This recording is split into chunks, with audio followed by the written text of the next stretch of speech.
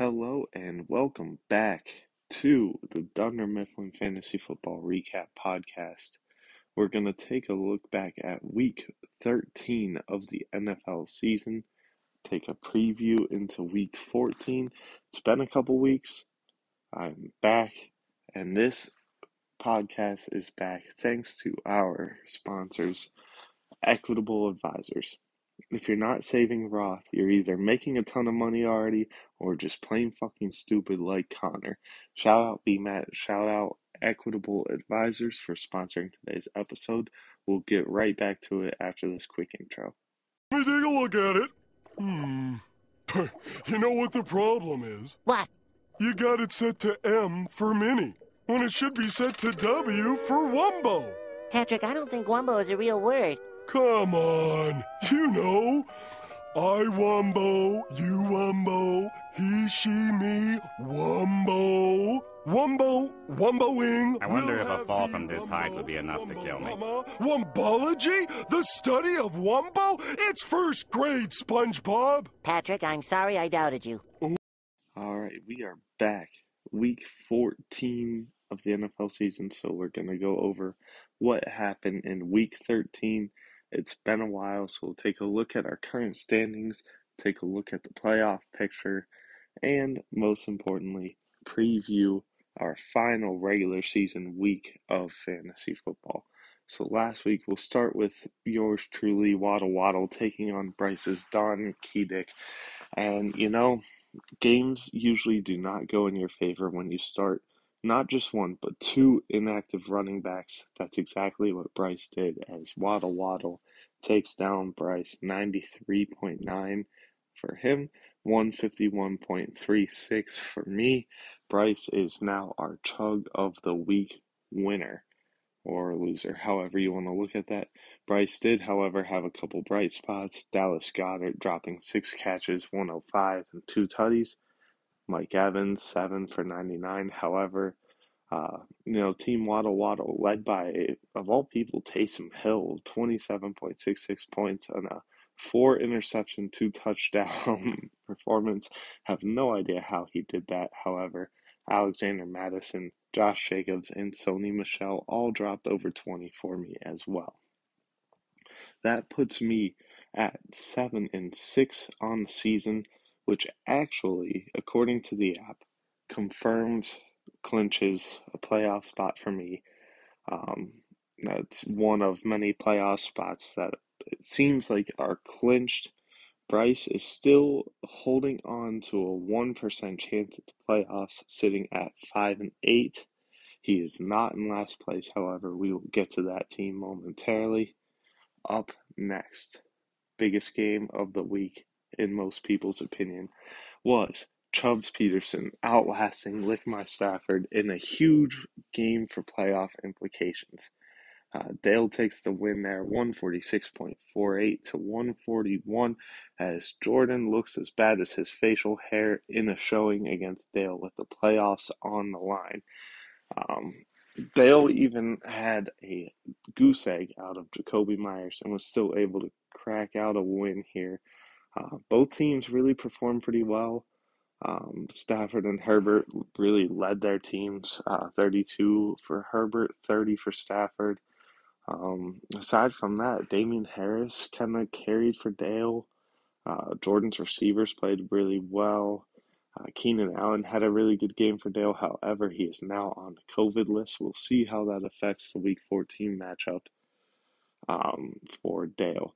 That moved Dale up to 7-6, and like I said before, clinched him a playoff spot according to the app.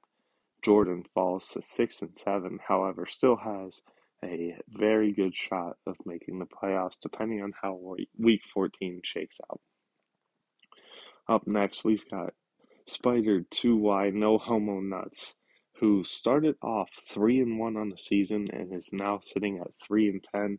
Christian McCaffrey wasn't good enough to bring Shaheen back from the losing streak, and we'll see how he finishes his season this week, taking on me. That's another spoiler alert.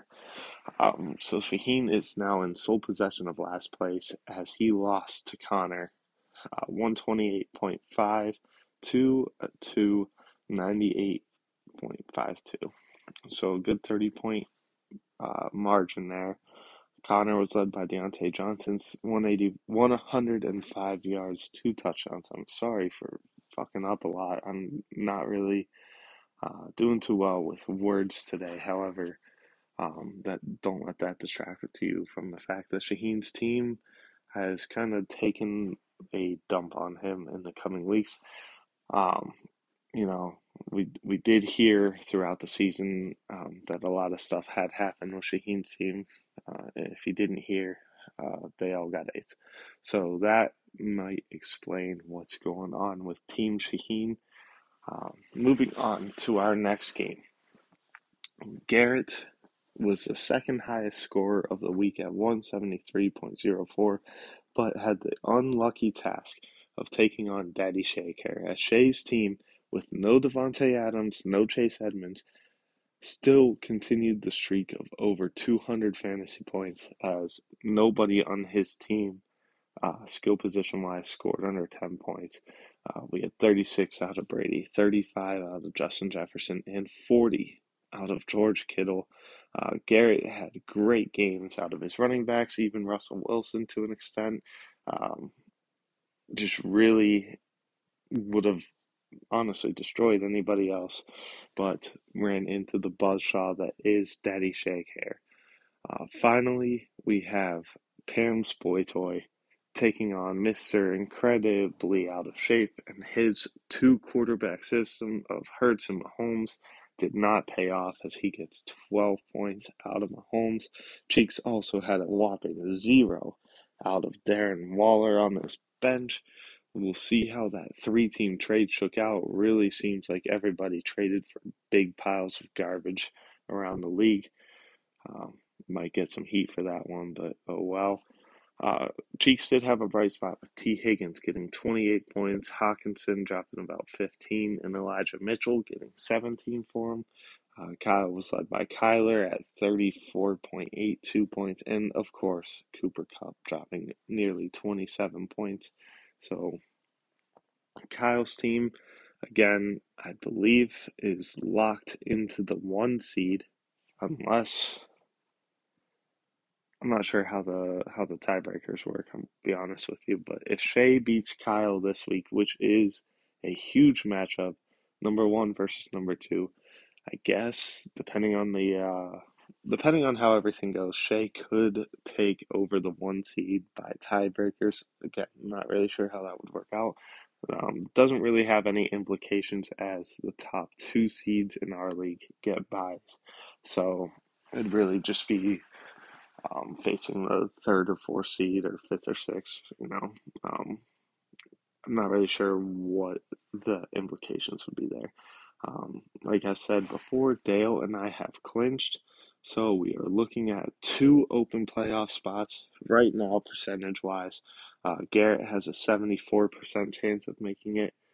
Jordan has a 72% chance of making it. Connor and Bryce, if everything shakes out, they have single-digit percentage chances to make the playoffs. They really need a lot of help. However, it is possible. Unfortunately, Team Shaheen is not going to be able to. So we'll see how that affects him. It looks like he has landed himself a spot in the toilet bowl. Going into this week, week 14 of the NFL season, our last regular season fantasy week. Team Waddle Waddle, that's my team. We take on Team Shaheen, which is a great way for me to end my season pretty much with a bye week. Going into the playoffs, really get my team's mentals right. Cheeks takes on Dale, and like I said, with Keenan Allen now on the COVID list, a couple other potential injuries, and just overall circumstances for Dale could lead to a Cheeks win, which could shake up that playoff picture. However, Dale, I believe, has clinched his spot, so he's not too worried right now. Looks like Connor, according to early projections, is projected to beat Jordan.